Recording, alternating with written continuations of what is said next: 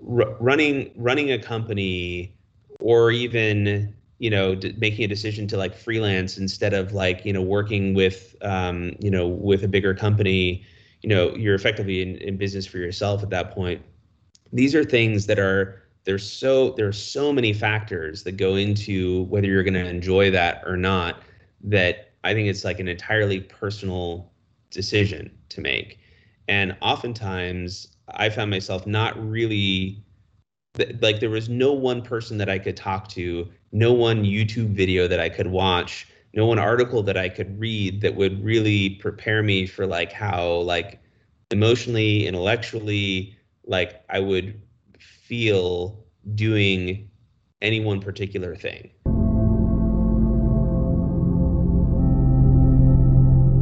Hello and welcome to the Art Department Podcast, episode 51 with Emmanuel Shu in San Francisco and myself, Jan Urschel in Singapore. And today we have another guest. And I'll throw it to Emmanuel right away to introduce that guest. Yeah, so we have Kevin Bailey here, somebody that I've known for a long time, I think 20 plus years. And you know, it's scary how long it's been, but we met. Old means we're old. Yeah. Yeah, don't start with the old stuff. But I mean, I've his story is one of the stories that I find very inspiring, and he's accomplished a lot. But not only has he accomplished a lot, he's also come from a place of, he will tell you his story, but you wouldn't have believed where he came from and how he actually got the start that he got, and what it took to sort of get to where he is now. And I still remember back in the days where we first met and racing up the hill, racing down the hill. And at some point we're gonna tell that story. But I just Kevin, bring us back all the way to when you first started CG, basically, and let's go from there. Yeah, well, first of all, thanks for having me, and I'm a big fan of your podcast, and love to see what you guys are turning into. So, yeah, it's an honor to be on. Yeah, and as far as how I got into this business, I was like every other moving loving nerd when I was back in high school in Seattle, and I went to a public school called Shorecrest High School, that they were just kind of a forward-thinking school. And so when I first went to see Jurassic Park in the theaters when it came out, my mind was just like completely blown, right? And I've been a fan of like effects movies my whole life, but there was something about that experience of watching Jurassic Park that made me realize it's like the thing that I loved about all the movies that I had previously loved was actually this sort of visual effects, special effects component to it. It was sort of like making magic, like making worlds and creatures and things that you actually could never do in real life. And those are the kinds of movies that I gravitated to, and that was the common ingredient, right? And so I immediately went to, my high school had a drafting class where there was a teacher that taught AutoCAD. And so my buddy Ryan, who I'd known since I was 7 years old, we were both just as excited about CG. And so we went to our drafting teacher and said, hey, can you teach us how to make dinosaurs with AutoCAD? And our teacher, Mr. Norby, he was like, you idiots, you can't make dinosaurs with AutoCAD. But Autodesk did give us 2 copies of 3D Studio 2 for DOS. Here are the manuals and 2 parallel dongles, and if you guys want to go teach yourselves, knock yourselves out. Like, I'll hang out here at school until however late you guys want. And we took them up on that, right? We stayed late, we taught ourselves, did personal projects, and then we started doing videos for high school assemblies. And this teacher, Rick Norby, he let us take the computers home during spring break and summer vacation, so that we could fully immerse ourselves into this. And other teachers at the school started to see our passion for this and started allowing us to sort of like steer our homework assignments to like being excuses to do more CG, right? And one thing led to another, and I got a job with like the husband of the principal of the school for a little renovation project, like an architectural visualization thing, and that led to a job with Microsoft. And so in our junior year of high school, we were working for Microsoft doing a little sort of sizzle piece for what was then to become DirectX. Um, Wait, you which were like ended up, 15 at that time, yeah, right? yeah, Okay. 15, 16 years old. Yeah, Oh we my just God. turned 16. Sorry for the And it was interruption, just, but yeah. no, it was just like this, that alone was like, holy the crap, we're like working for Microsoft and we're in high school. And you know, especially because the doors at the school had opened. Like, you know, my mom had really previously, when I was a kid, like she had tried to facilitate. I mean, she went and borrowed money from a friend to buy me a computer so that I, you know, could sort of use like MS Paint, right, or you know, whatever. So it was like it was from there to there. You know, that was sort of rags to riches already in my books. And then there was a foundation called Edutopia that came around, and they were doing a documentary about schools and how they were doing innovative stuff just across the country. And this documentary was narrated by Robin Williams, and it was an Oscar-winning documentary director. And so we were totally stoked to have a shot at being featured in this thing. And luckily, we got selected as one of, you know, a handful of schools across the nation. And the story of Ryan and I and how the school enabled us to work at Microsoft was one of the stories that they picked to tell. And it also turns out that the funding behind this documentary came from none other than George Lucas. Edutopia is his nonprofit. And so when George Lucas and his producer, Rick McCallum, saw us in the editing room, I remember I got home one day and there was a voicemail, and my mom said, "You got to listen to this." So I pick it up and it's like, "Hey, my name's Rick. I'm a producer of this little movie you may have heard of called Star Wars Episode 1. We'd love to have you guys down to the Skywalker Ranch and hang out for a weekend. Give me a holler back if you're interested." And, you know, of course, I called him back right away, and it took him a while to remember who I was. So for a while, I thought it was like a friend that had played a prank on me. But he was just like, God, somebody's just totally fucking with me.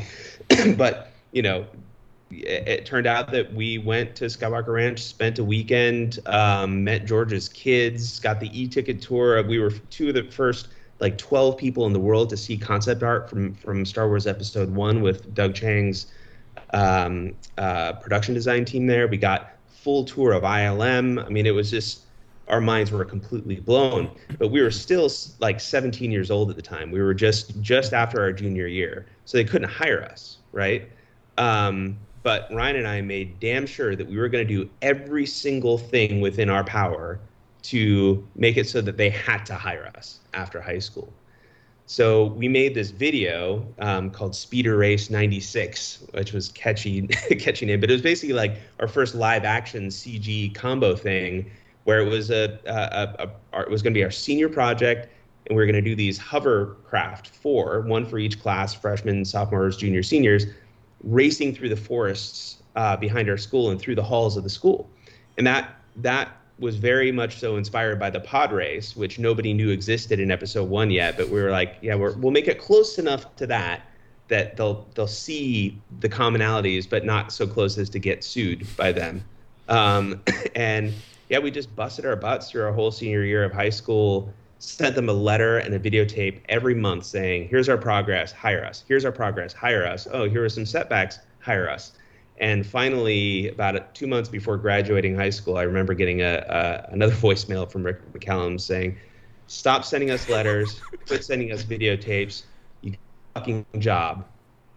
And that. So we moved down literally 2 days after we graduated high school to join the pre-visualization team, which was a new thing back then on Star Wars Episode 1. And that's the gig that I met Emmanuel on as a little 18-year-old punk. Yeah, I really want to include, or at some point show, what you look like then, because he looks completely different, and but he was, right, another thing that we had a lot of passion about, me and Kevin especially, was cars, and driving fast, because I had driven, I had raced some. and I really liked that, and I used to drive fast on the street all the time, and he was the same, and we would go up and down Lucas Valley Road. to the point where they were sending out emails, right? It's just saying, "Hey, stop that shit." And I remember one time I raced. Well, I didn't race, but I tailgated George in his green BMW. I was like, "Who the hell is this BMW going so slow up?" And I was riding him hard, and then we turn into the ranch, and he just goes straight past the security, and I'm like, oh, that's not a good sign, because we all have to stop and show our badge. And I was like, ooh, but you've done that plenty of times. Is like get there and they've told you off, right? yeah. And there was actually one time where, because I had this Mitsubishi Eclipse GST that was like a big wing, and I stuck a giant muffler on there so it was super loud, and slammed it, and it was pretty obnoxious. And so I would get called out for going too fast, even if I was going the speed limit, right? Because the car just looked and sounded fast. And I remember one morning, Rick McCallum, because Rick is like just such a fantastic personality. He comes up, and aside from George, he's like the big dog on the ranch, right? And he comes up and he says, "Kevin, need to talk to you." So the fire department, they finally had a word with me about your driving. They said you were driving too fast again. And you know what I told them? I told them to never tell you to not drive too fast ever again. Like, he was just like, he totally like just had our back, because it turns out Rick likes to drive fast too. So yeah, and I never got any shit for driving too fast after that. Yeah. Well, I just remember that one run we went down. I mean, I thought I was gonna die. And my brakes were on fire. Yeah. But regardless of that, I really, when I met Kevin, I was like, I can't believe how young, they were, and of course I didn't know, I wasn't ready for the ride that would become the rest of our career, basically, and I didn't intro him in the most perfect way, because I wanted him to tell the story first, but Kevin is a visual effects, he was a visual effects artist, visual effects supervisor, part owner or owner of Atomic Fiction, and conductor. And so, these are all sort of his sort of big milestone achievements. And I think, let's keep going from the ranch. Like you're at the ranch, you're working with George. How go from there? How do you feel and all that? Well, it was interesting because when we got to the ranch, like, I didn't know if we were going to be making coffee and making copies, photocopies for the team, or if we were going to be able to do actual work. And not only that, but like when we were like, I knew 3D Studio, and then 3D Studio Max release 1 for like Windows NT or whatever it was at the time.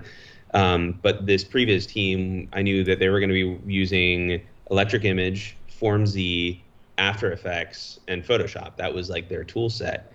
And I didn't know any of that stuff aside from Photoshop.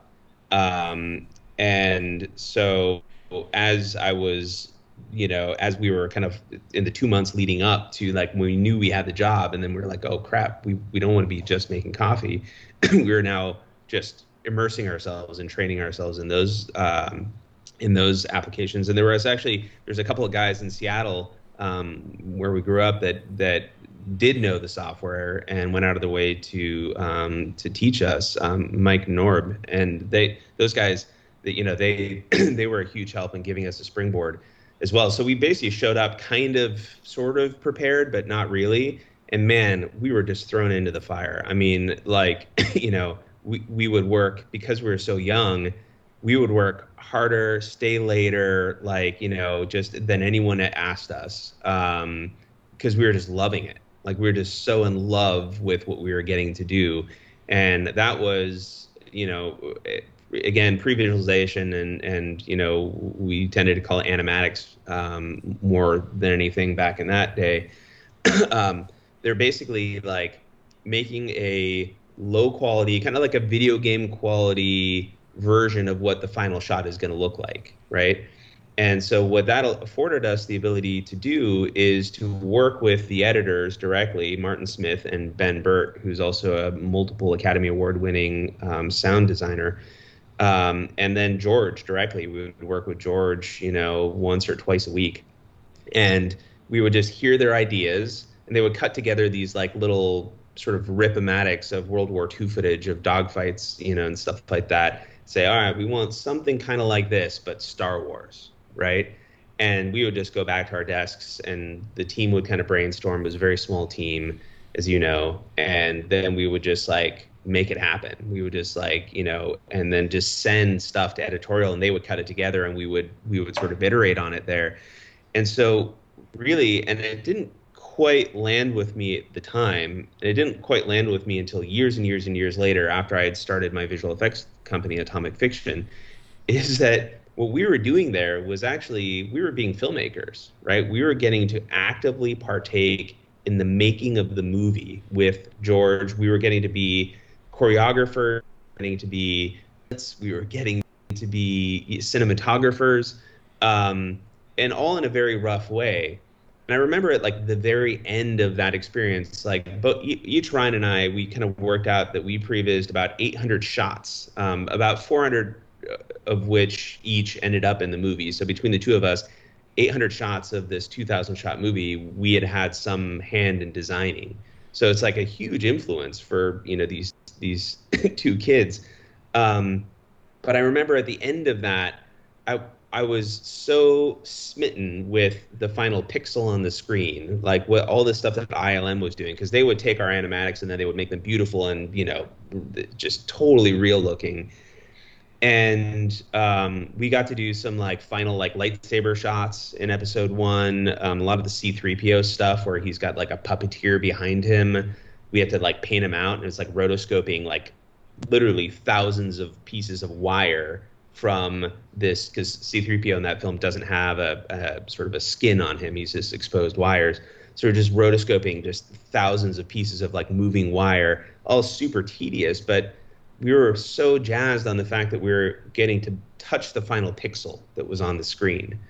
And only years later did I realize that, pursuit of like having more and more influence on the final pixel, it was all still influenced by animatics, pre-visualization, and a lot of the stuff that's now coming to the forefront in like real-time virtual production, right? That stuff is that's making the movie. The rest is kind of executing it. And now I love both. But it was a really interesting experience to kind of like get to start at the very foundational filmmaker side, and then like exercise the love for making those final pixels. And I've learned a lot of lessons along the way since then. Yeah, I mean, I think it's kind of downplayed. It's almost like the concept phase of, like the CG side, because you're really, I mean, I was thrown into the animatics, but and Kevin was a big help technically too to me, because I was not. I remember at that time I think I brought in something like, oh, here's Maya version 1. Yeah. And we were like blown away, at the physics. I think you did the dice, dice shot. Yeah, Watto dice when he rolled those dice. And and I was like, I remember one time when, and this is kind of how the situation is, and this is what Kevin had to deal with all the time, because I was only there for a short time, but I remember one time I was doing a shot, and I look behind me and it's like George, and George is like, yeah, why don't you just move that there? And I swear I was just like, I can't move, I can't do anything, because and this is something that they deal with every day. And you're right, because you do have a lot of influence, because that camera pan and that camera movement is what's on the film. It's just, it's more polished when it gets to ILM, but it's pretty much your animatic. Now, I did have a question, like, there's a lot of camera, operation, camera information, understanding of cinema and what kind of camera and lenses. Like, I can't imagine you knew that at high school. How did you kind of like, did you consciously learn? Because you had to learn it at some point. Because George was like, oh, put a longer lens. How did that all happen? Yeah, that was, I, well, I didn't know any of that stuff. I didn't know screen direction. I didn't know,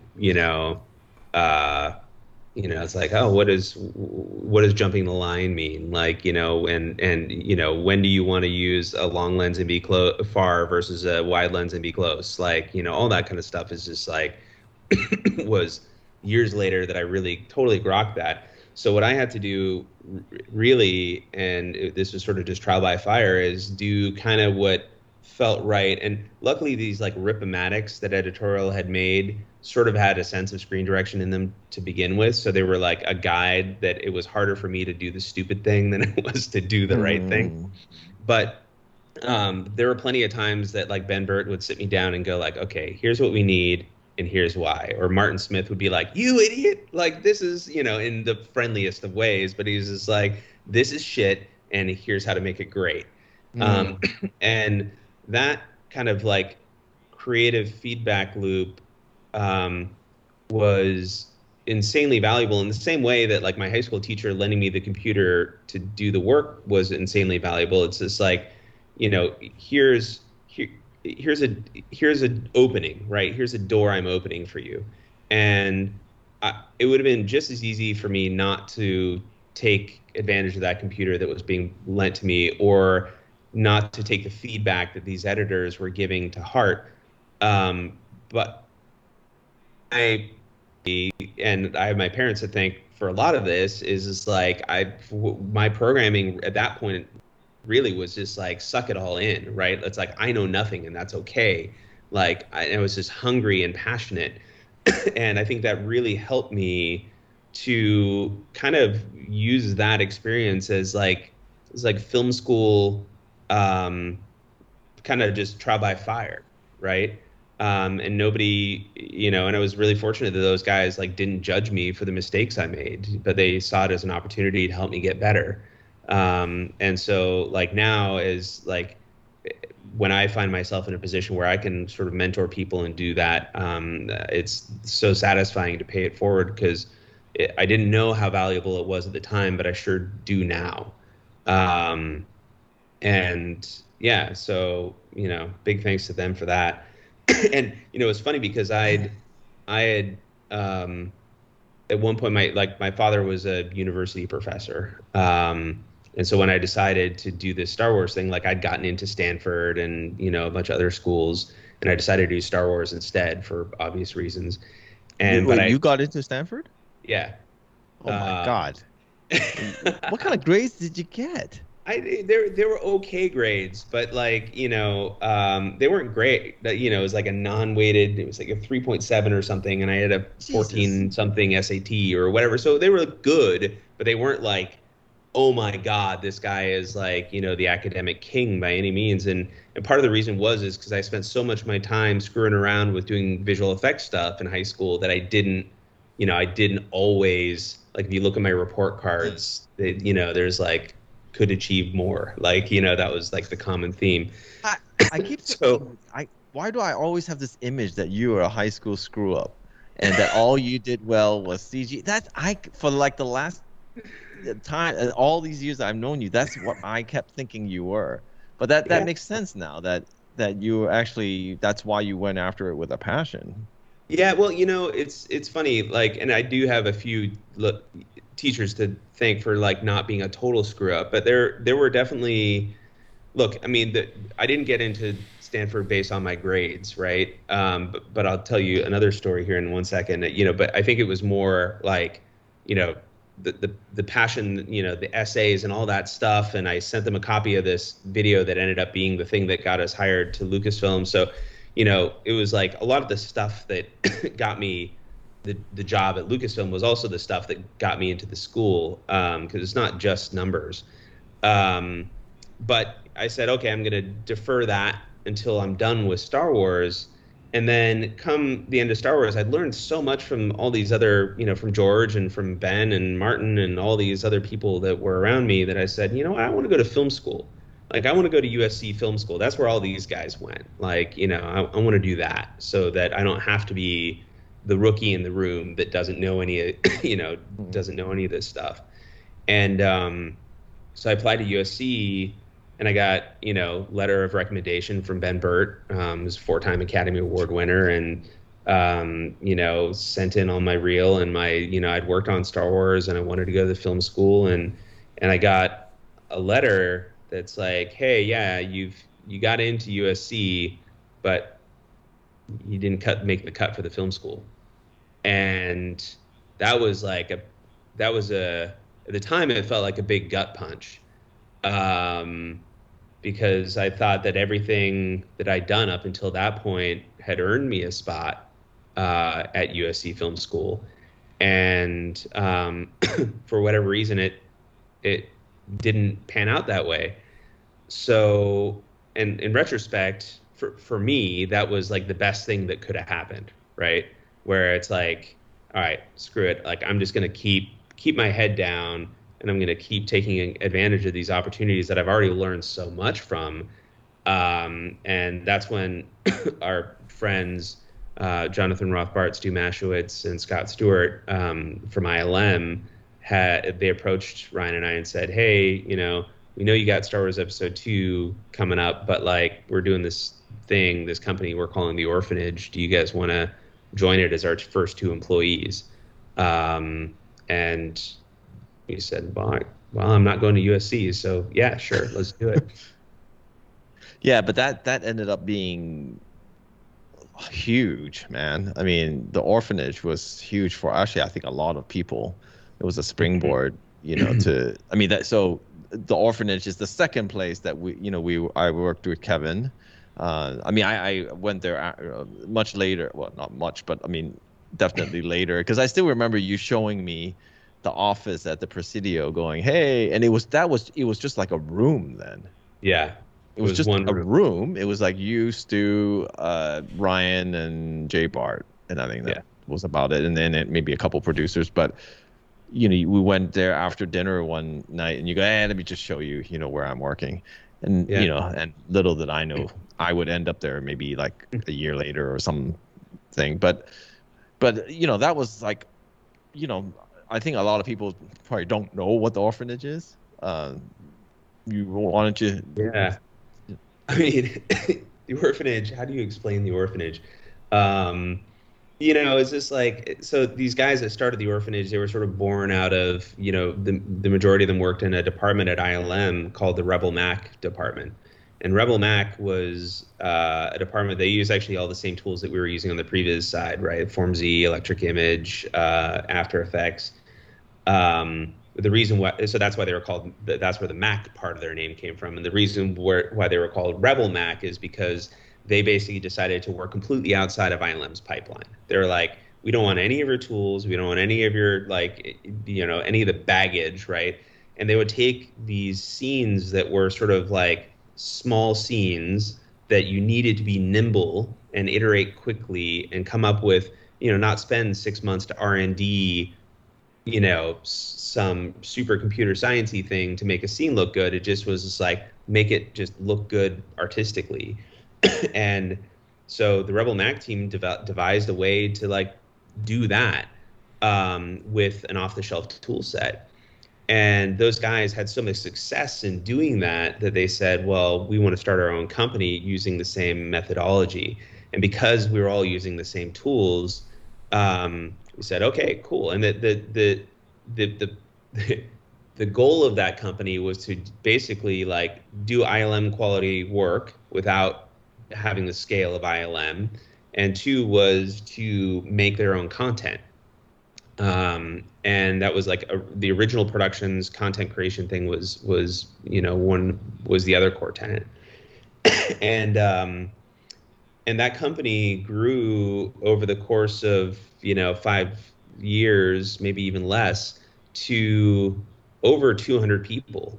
But it always kept that same rebel mentality of like, it was funny because there were like rebel units that sprouted up inside of the orphanage. Like the orphanage itself was kind of a rebel unit, and then there were other little rebel units that would sprout up that would use, 3ds Max in Brazil. Like, Shadi Amasazada was like a huge champion of that. And, others, wanted to go a more RenderMan based route. I was one of the just, keep doing things, like Matt Hendershot was like giant, like Maya fluids, like just wanted to conquer the world and do any fluid dynamic stuff by manipulating Maya fluids. So there were all these teams that just exercised their passion, but everybody, because there wasn't like a big stringent pipeline, everybody had to bring their A game personally as an individual contributor in order for anything to ever work. And if you couldn't bring your A game as an individual contributor, you probably weren't going to last there. Not because they would fire you or anything, but just because you would hate it and leave. So the people that were there, were insanely good. But they weren't like old guard insanely good. They were like young energy, and not just young people. I mean, it was a pretty young crowd, but like young energy and just really wanted to come in and do things differently. And some of them were jaded by institutions at bigger companies. And so it was a really fun place, but it was also extremely hard work, right? Where because there was no real infrastructure, you were only as productive as like how smart you were, but really also how many hours you put in. And I remember on Hellboy, it was my first show as a CG supervisor, and I was also a sequence supervisor. And I worked 137-hour work week,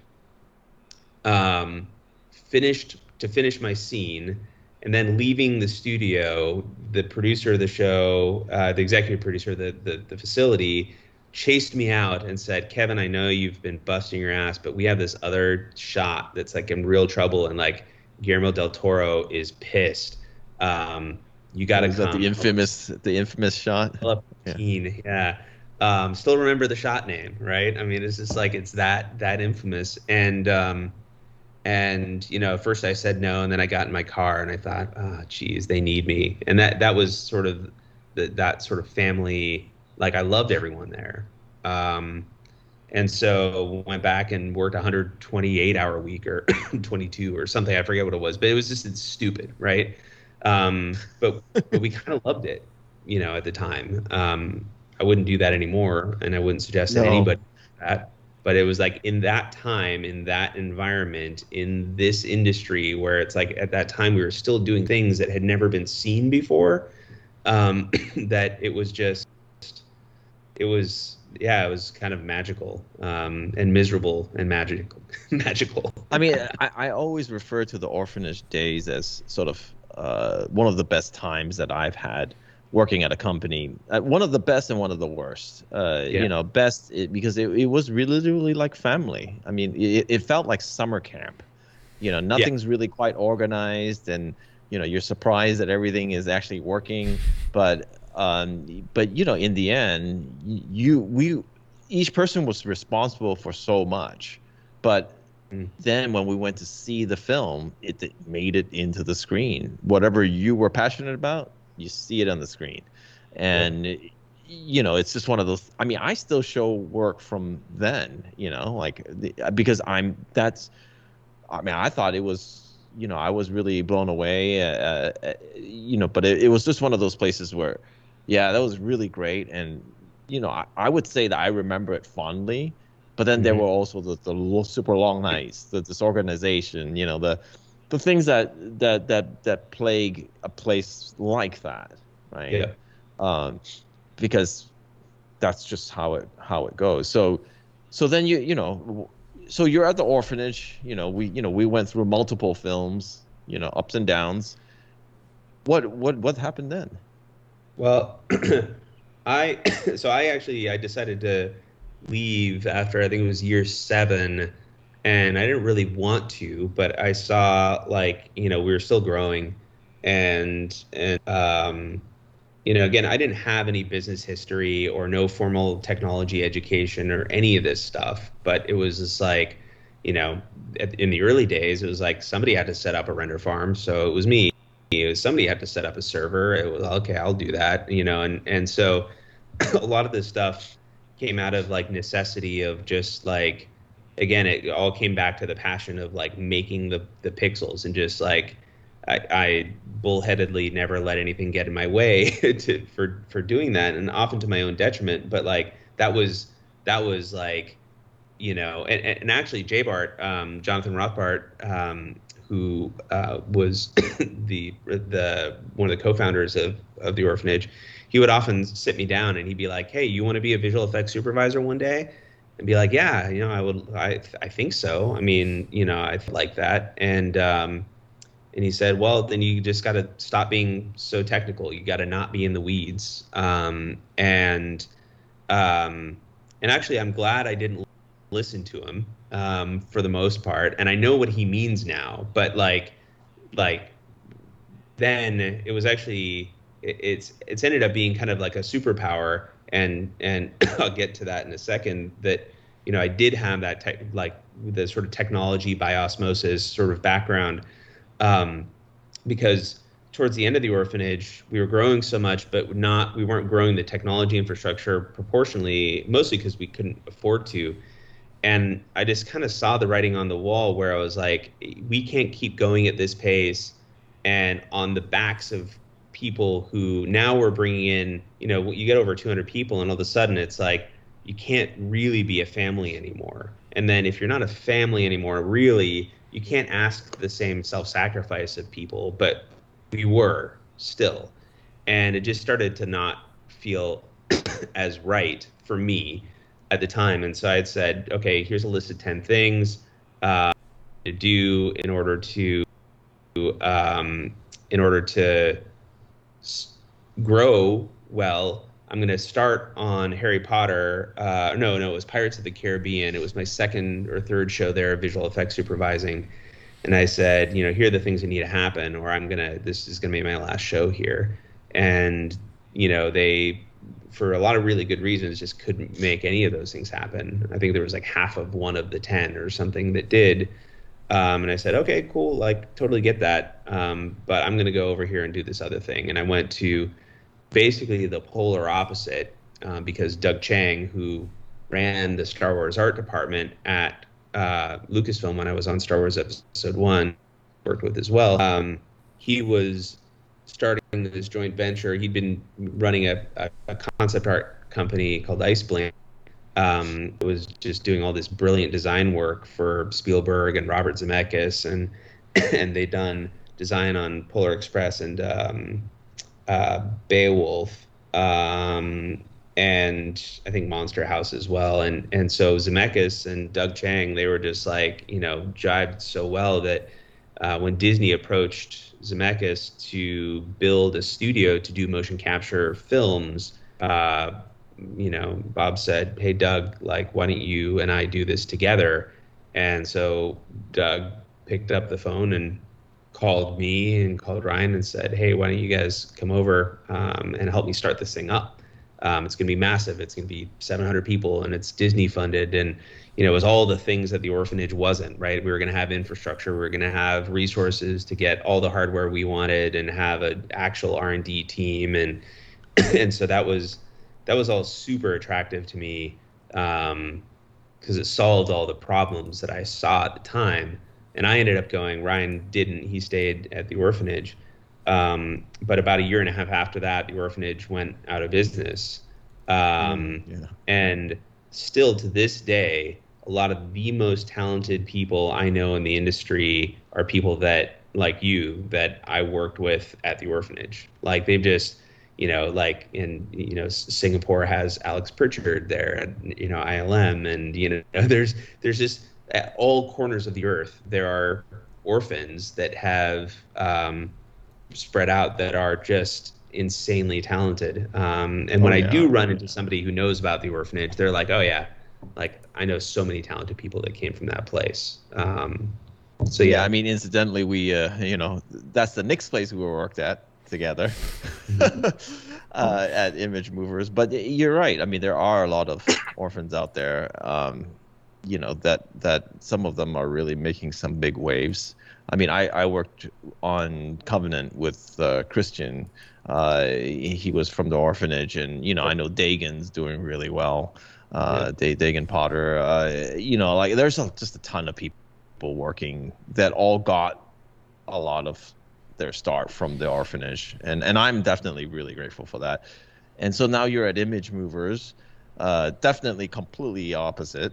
How is that compared?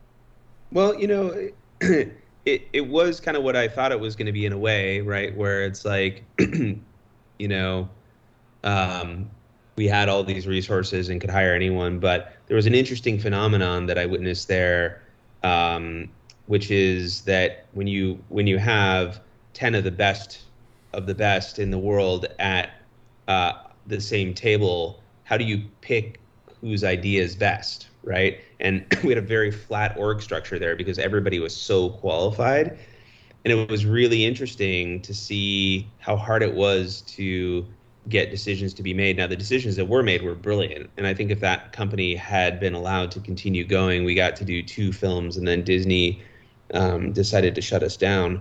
But I think we would have been a well-oiled machine with a lot of great stuff. But that said, we did at that scale because we had so many great people and such a flat org structure and so much technology. We did burn a lot of money, right? Where it's like the render farm was ever fully utilized, 100% utilized for 24 hours straight, like twice over the course of a show, right? There would be like 2 days where we would use all the infrastructure that we needed, and the rest of the show, probably averaged out to like 20% utilized, right? So we have all this like capital investment sitting there and not really being able to, contribute and kind of acting as a boat anchor.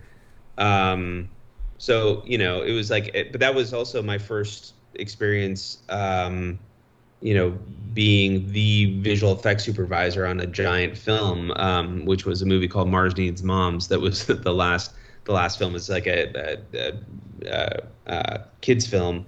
And I enjoyed the heck out of working on that film. So I got a lot of great experiences there. There were a lot of excellent work there. I met a ton of like other amazing people, and most importantly, I managed to craft a really good relationship with Robert Zemeckis while I was working there. And that relationship has continued on. I mean, I'm fast forward to today, I'm like, visual effects supervisor on Disney's Pinocchio that he's directing. And so really from that point on, with very few exceptions, I've done almost every project that I've been on has been with Bob. So that was just hugely valuable. Oh, is that, did you feel a need, like obviously Disney got shut down, so it wasn't, like you had much, none of us had much of a choice. Did you, how did you just kind of decide, hey, I'm gonna open up Atomic Fiction here, like that's a very daunting task, isn't it? I mean, yeah, it was like a very, very daunting task. And I think that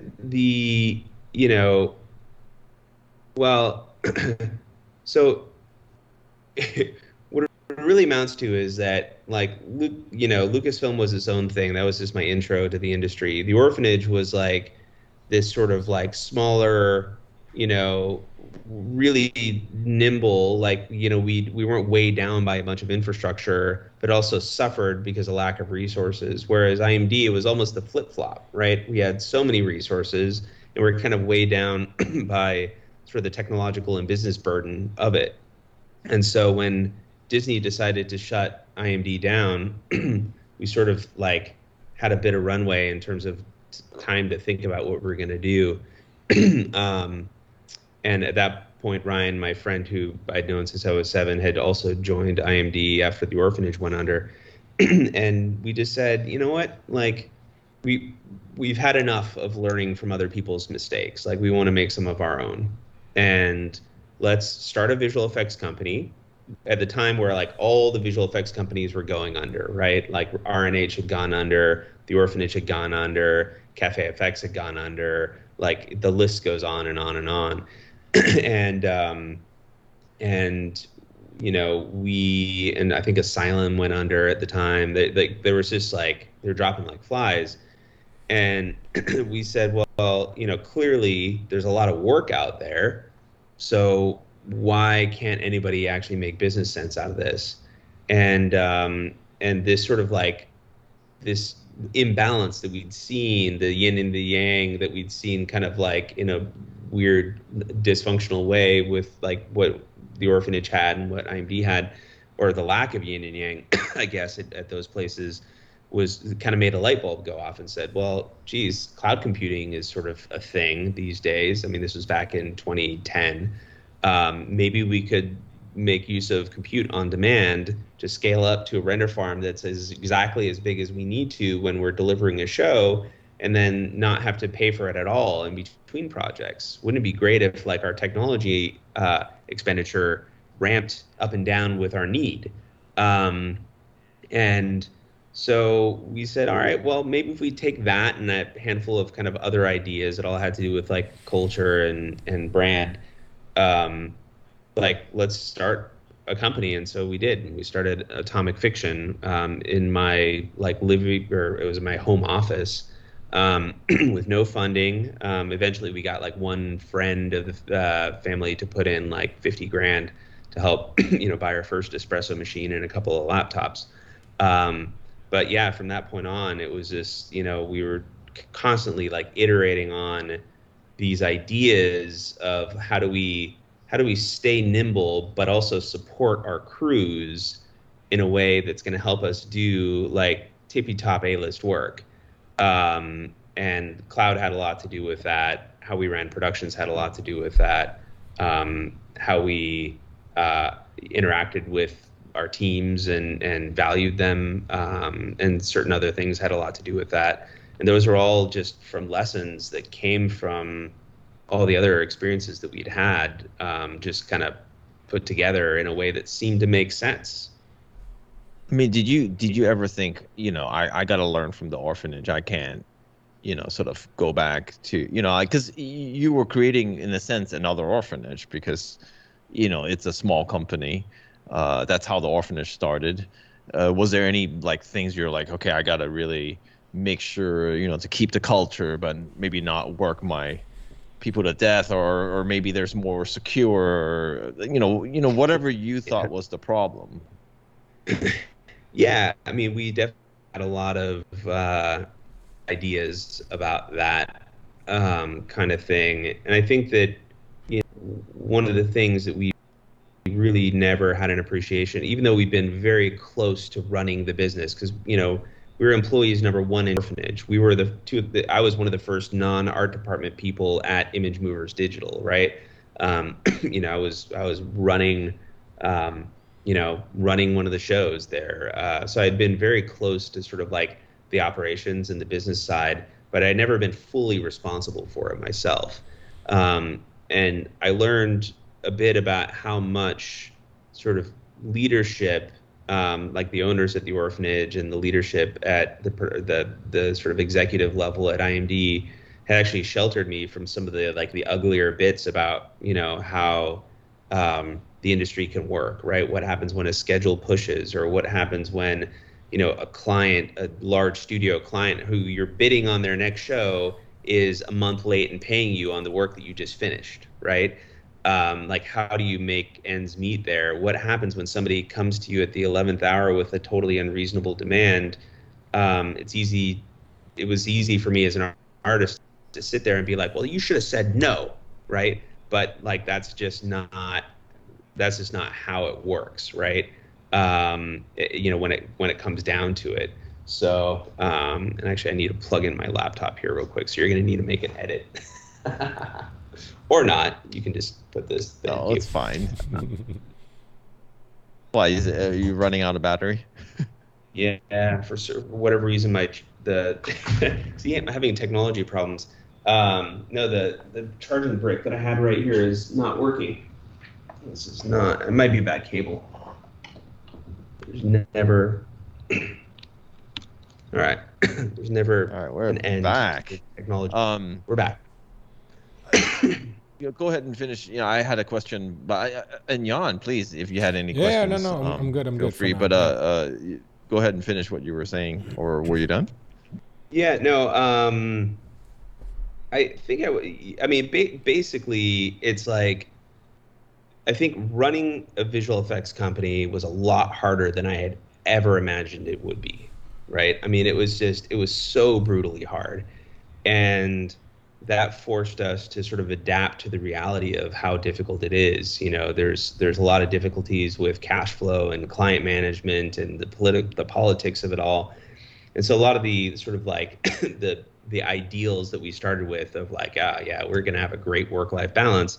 It's like a lot of times we did, but some of the times we absolutely didn't. And it was because we were kind of forced to make a decision of, do we want to stay in business and um, grow and value these other goals that we have, and continue to employ these people who are on our team who we love, or do we say no, we're just gonna fail, or we're gonna tell the client no in a scenario where they need us to say yes, they desperately need us to say yes, and then everybody's out of a job, right? Like there were times where it's like the decision was that black and white, and it's like you just can't you can't like I wouldn't have been able to grok the gravity of those decisions until I was in the driver's seat and responsible for them, right? Um, and so, yeah. So, but that said, there were times where it's like having our like, this is what we want the company to be. This is what we want to stand for. These are the things we are going to try to achieve. Even if we never quite got there, there were always things that we could strive for, right? Like, and they would kind of like help our compass like stay pointed north. And sometimes we would kind of be heading like northwest for a little bit, but we could always get back to north because we knew really what we wanted to be. And I think like actually I won't say a lot of companies, but like I know some pretty big companies who don't have that, right? And that's what I think people really refer to when they say that a company has soul. It's not that they have the best soft drinks or the best coffee machines or the coolest events. It's when they have sort of a vision that everybody can kind of rally around and kind of check themselves against. And we had that at Atomic Fiction. I think it was really special. Yeah, I mean, I also did some freelance stuff for Atomic Fiction, and the one thing is, because you talk a lot about infrastructure, you talk a lot about, those kind of things because you were interested in it. But I also want to ask you this question, and I don't think I've ever been able to ask you this question, is that, when I've known you, you blossomed into a really good artist. I mean, that's just something that, throughout even this interview that you haven't really touched upon, but I will say that, do you miss that? I mean, because you've turned into, like businessman, visual effects supervisor, and of course that takes a certain eye to be able to do that. Almost, directing. That's another thing that's coming up possibly. But the thing is, you miss making art. I mean, you're a great artist. Yeah, I do. And I really love those days where,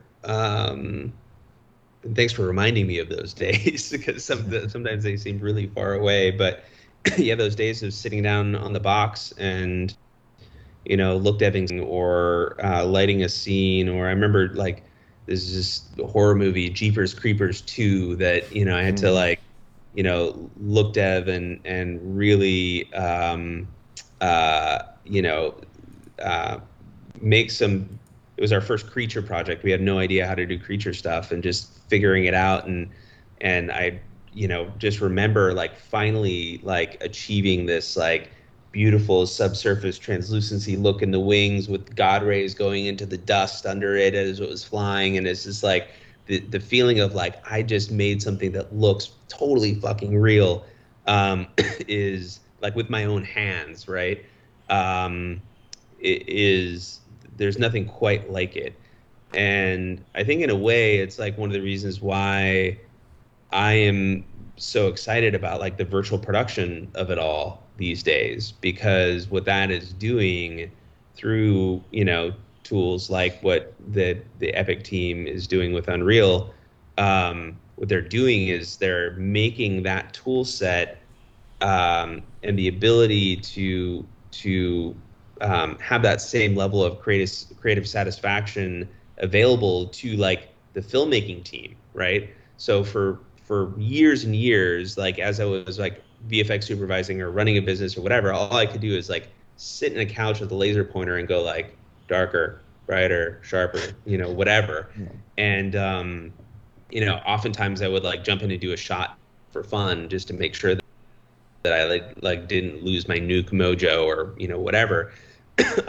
But a lot of times it was just like Photoshop paint overs. If I couldn't articulate with my voice, or if I felt like I was like not being clear or not being understood, I would go into Photoshop and do some stuff. But that was sort of the extent of things. But like with UE now, and I can go in and I can pick up a virtual camera in a scene that looks beautiful, and and adjust some lighting, and let's get some depth of field going here, and hey, now I'm composing a frame that looks like a movie quickly. And of course there's still a big team behind it, but there was back then when I was an artist as well. There was always the other departments in the workflow. So it feels, it's not only a great tool set for like creation and expression of ideas, but it's also the first time in over a decade, probably 15 years, that I've had that feeling of like actually personally creating again, which is it's pretty awesome. Yeah, and I don't know. Last time we talked, I really think that you're possibly coming into another form of art, filmmaking, whatever you want to call it, and who knows what's going to happen with that. What's in the horizon for you? What is it that you think you want, or excited by?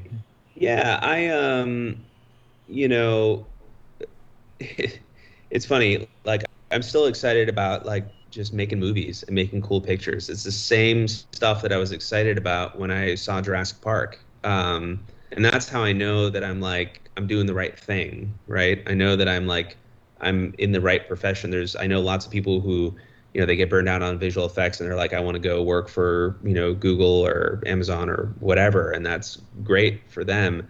Like, I know that I'm in the right profession for me, like, just because it's the same thing that drives me today as it did way back then. And in looking through the sort of the story that we've talked about, like all the steps along the way, like there's zero chance that I could have laid out those steps and said, here's my plan, I'm going to do that. There's zero chance that I could have done that. It's all just like, doors opening and me squeezing a foot into it or falling into it on accident sometimes, and sometimes it's like taking two bad experiences and putting them together to make something that is really good. But, if I spend my entire time trying to avoid bad experiences, I would have never been able to come up with a thing that's good, right? And, we sold Atomic Fiction, right? We sold a 300-person visual effects company and had a happy ending to a visual effects company story. Like that rarely happens these days, right? And there's no predicting how we got to that point, right? So I'm reticent to predict the thing that's going to be happening in the future, but like I just, Robert Zemeckis, he's one of the reasons why I'm in this industry to begin with. I mean, Back to the Future and Who Framed Roger Rabbit are two of the movies that influenced me most, growing up. Now I'm working with him, and he asked me to second unit direct on Pinocchio that we're doing right now. So I did, several weeks worth of directing a second unit, where he was entrusting me to like make things look like to his expectations, and that was both really intimidating and also incredibly inspiring, and I had a lot of fun doing it. And he hasn't made me go back to reshoot any of it yet, so I'm taking that as a plus. But like that sort of more hands-on, film. I mean, everybody wants to be a director, right? And there was actually a time period where I was like, I do not want to be a director, because you see what they go through in other ways. But now, after having run a company, I think I've been hardened to most of those things, and I think that could be a lot of fun, especially with this sort of new generation of filmmaking tools and techniques and virtual production coming along. I think it opens up a lot of really, really exciting opportunities for telling. You're not going to show anybody anything that hasn't been seen before, because we've kind of done most things in visual effects now. There was a time where that wasn't the case, but now it is. But I think now it's really going to be telling the story that hasn't been heard before. Like that's really where the focus is. That's where the value add is going to be, and these tools, I think, are going to help us do that in a really remarkable, efficient way. So that makes me excited. Yeah, that's awesome, man. Jan, did you have any? I mean, I think that's kind of our standard question that we should definitely ask, because I mean, so far it sounded kind of one success after the other, and of course there's always little ups and downs in there. But I mean, was there ever a time where, like, I don't know, you were just so ready to throw in the towel and say, like, this is it? And I don't know, maybe there wasn't, or maybe there was another difficulty. I mean, we had guests, I think, on this show that were battling addiction. We had or like severe illness, loss in the family, loss of friends, and all these kind of things. But I mean, was there a time where you thought, like, this is it for me? Yeah, and then you came out on top after, Obviously. Yeah.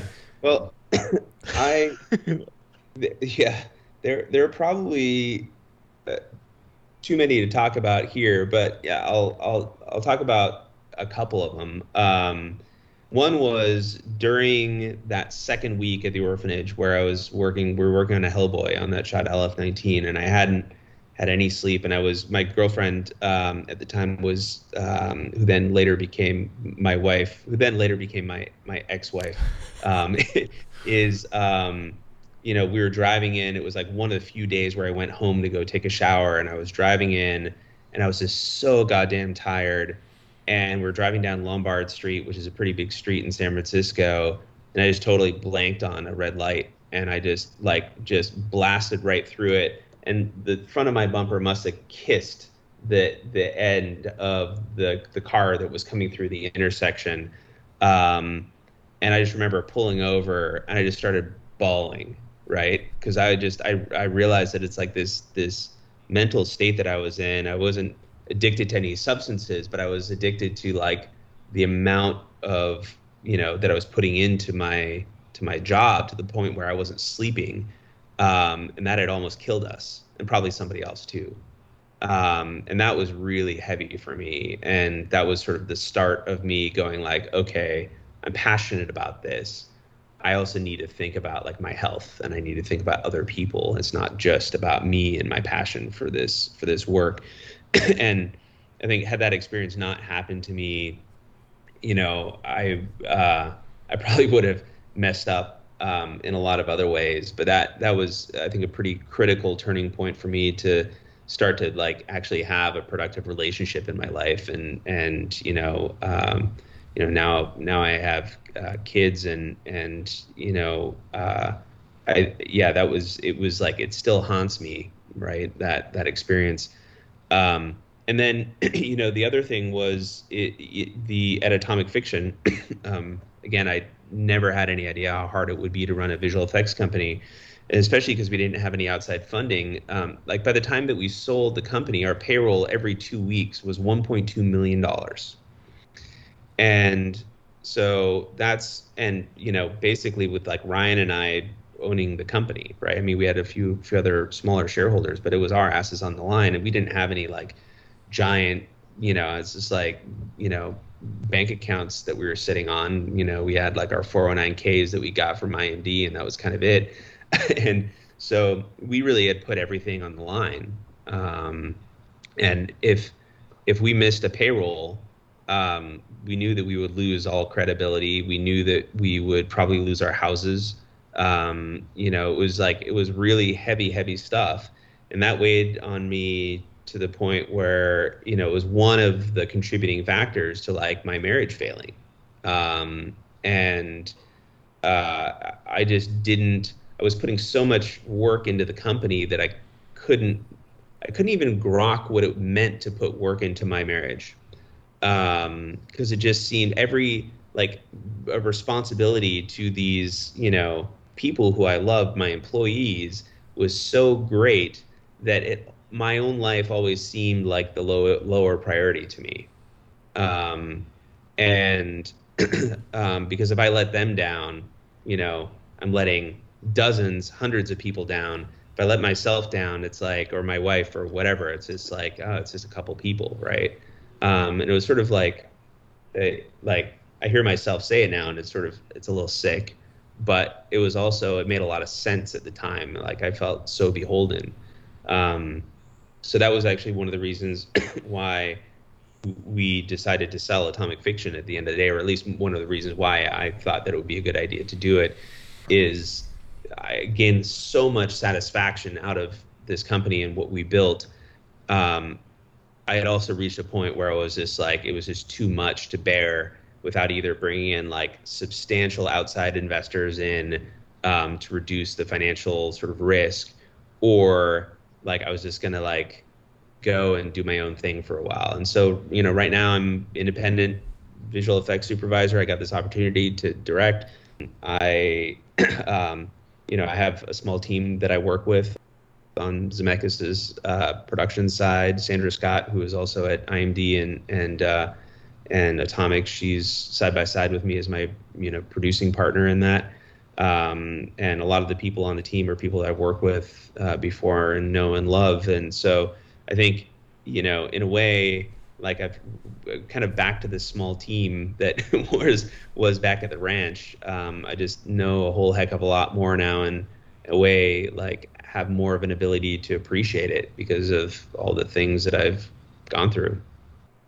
Wow. Well, good on you. And thanks for sharing that, because, I think a lot of people can understand that. I mean, but, in a sense, it's almost like a workaholic kind of attitude. And I know I went through it, and a lot of us freelancers go through that, although we don't have the responsibility of a company. I mean, I can't imagine that. And I would never want to open a company that, because you got to worry about people's livelihoods, and they don't realize that constant stress hurts everything around you, including your own health, mental health, physical health, everything. But like, I've known you for so many years, but I think the last couple times we talked, since you've been independent, I don't think I've seen you better, to be honest. In a more, it's good to hear you say that. A more positive frame of mind, and just happier in general. Yeah. So, thanks for sharing that with us. I mean, that's some really, really good stuff. And anything, Jan, more? I mean, I'm wondering, and maybe that could be like a good advice for our listeners, is that, I mean, you've went to school with your friend Ryan, and you started companies with him. You worked together with him, and I mean, it takes quite a friendship to be able to do that, and to be able to go through that, because I think for a lot of people, like, I don't know, when it comes to money, when it comes to all these things, then that kind of gets in the way of friendship. But I mean, Do you have any advice for people that want to start a company with their friend, or like that? Like, is there like don't do it? Is there like a particular like I don't know, like, is there anything that you could advise people to, like, don't do it, or like this is what you should look out for, or like, I don't know. Yeah, I mean, I hesitate to give the advice, don't do it, because a lot of people gave me that advice when I started Atomic Fiction. And, I think what they really meant is it's going to be super fucking hard, right? And just brace yourself for that. That's what they really meant. Maybe they wish they hadn't done it for themselves, but I think that's for everybody to sort of decide themselves. And it turned out well for us, right? I mean, it turned out, and I just wouldn't be doing the projects that I'm doing right now had I not done that. I wouldn't have formed the relationships with studio executives had I not done that. So I think one good piece of advice would be to not take anybody's advice too seriously. Because, I mean, my experience was that, like, I could listen to what everybody said, and I could take that as advisement. And, it's a good thing when somebody, you're about to walk through the doorway and somebody says, watch your head, right? It's just like, oh, it's a low doorway. Okay, I'll duck. If they hadn't said that, it's a good thing I listened, right? But that doesn't mean you shouldn't walk through the door. And I think that it's running a company, or even making a decision to, like, freelance instead of, like, working with with a bigger company. You're effectively in business for yourself at that point. These are things that there are so many factors that go into whether you're going to enjoy that or not, that I think it's like an entirely personal decision to make. And oftentimes I found myself not really, like, there was no one person that I could talk to, no one YouTube video that I could watch, no one article that I could read that would really prepare me for, like, how, like, emotionally, intellectually, like, I would feel doing any one particular thing. And so it's really just sort of like, I've always had success in trusting my gut, because I know that means that I'm going to be fully committed and passionate about it. And then just asking myself every day, like, am I enjoying this? And if the answer starts to kind of be no, then I started asking myself why, and then we see if we can and there's always course corrections that can be made to help to make it enjoyable, to help to make it successful. But I think it really starts with that gut of, like, what's more likely to be right for you, whether you're doing it on your own or with a friend or whatever, like, and follow your gut, and don't be bullheaded about it. Don't be, in the same way that, like, I couldn't be the 18-year-old that walked into the cutting room at Skywalker Ranch like I knew what I was doing. Like, I had to, like, just listen to everything that everybody was saying, and kind of almost go in, assuming that I could do great stuff, but, like, expecting that I was wrong a lot of the time. And I think that, like, going into business is that it takes that same kind of thing, right? It takes that, like, you really don't know what you're getting yourself into. There's no way to know what you're getting yourself into. And for me, having Ryan, it was a really good way to sort of, like, because we known each other since we were 7, because we were passionate about the same things, we kind of had a friendship that was sort of like, sometimes it was good, sometimes it was less good, but, like, we had a common ground to build from, and then we could check ideas against each other. And when one of us was, like, when I was going through my divorce, he picked up a lot of weight for me. When he was going through his, I picked up a lot of weight for him, right? Or if one of us was excited about something, the other one found a way to sort of, like, push the other one forward and encourage them, right? So I think just having that other person to sort of like to bounce ideas off of and check your gut against can be a very, very good thing and make the whole experience a lot less lonely, because it is lonely. When you have a company of 100 people, and you can't tell them that, hey, if this check doesn't come in from the studio in 3 days, like, I'm not going to be able to pay you, like, but keep working really hard because we need that delivery to get the check. So, it's like you just can't talk to people about that stuff, right? And so being able to talk to each other about that kind of stuff was I think really valuable. No, that's great, and it's really good to see another side of, like, because everybody says don't mix friendship and money, but I think when you put it that way, it definitely is one of the pros of working with a partner. I mean, I couldn't fathom the stress that you have working with a company, but that's really great advice. I think like we're about out of time, but I mean, I just think that you couldn't really end it on a much better note than that. So thanks for coming on, man. I mean, that's some really good advice. I mean, I think people are going to get a lot out of it. Well, and good luck with whatever comes. I appreciate knowing you, that. It's going to be cool. But I'm excited to see. I don't know. We all don't know, right? So.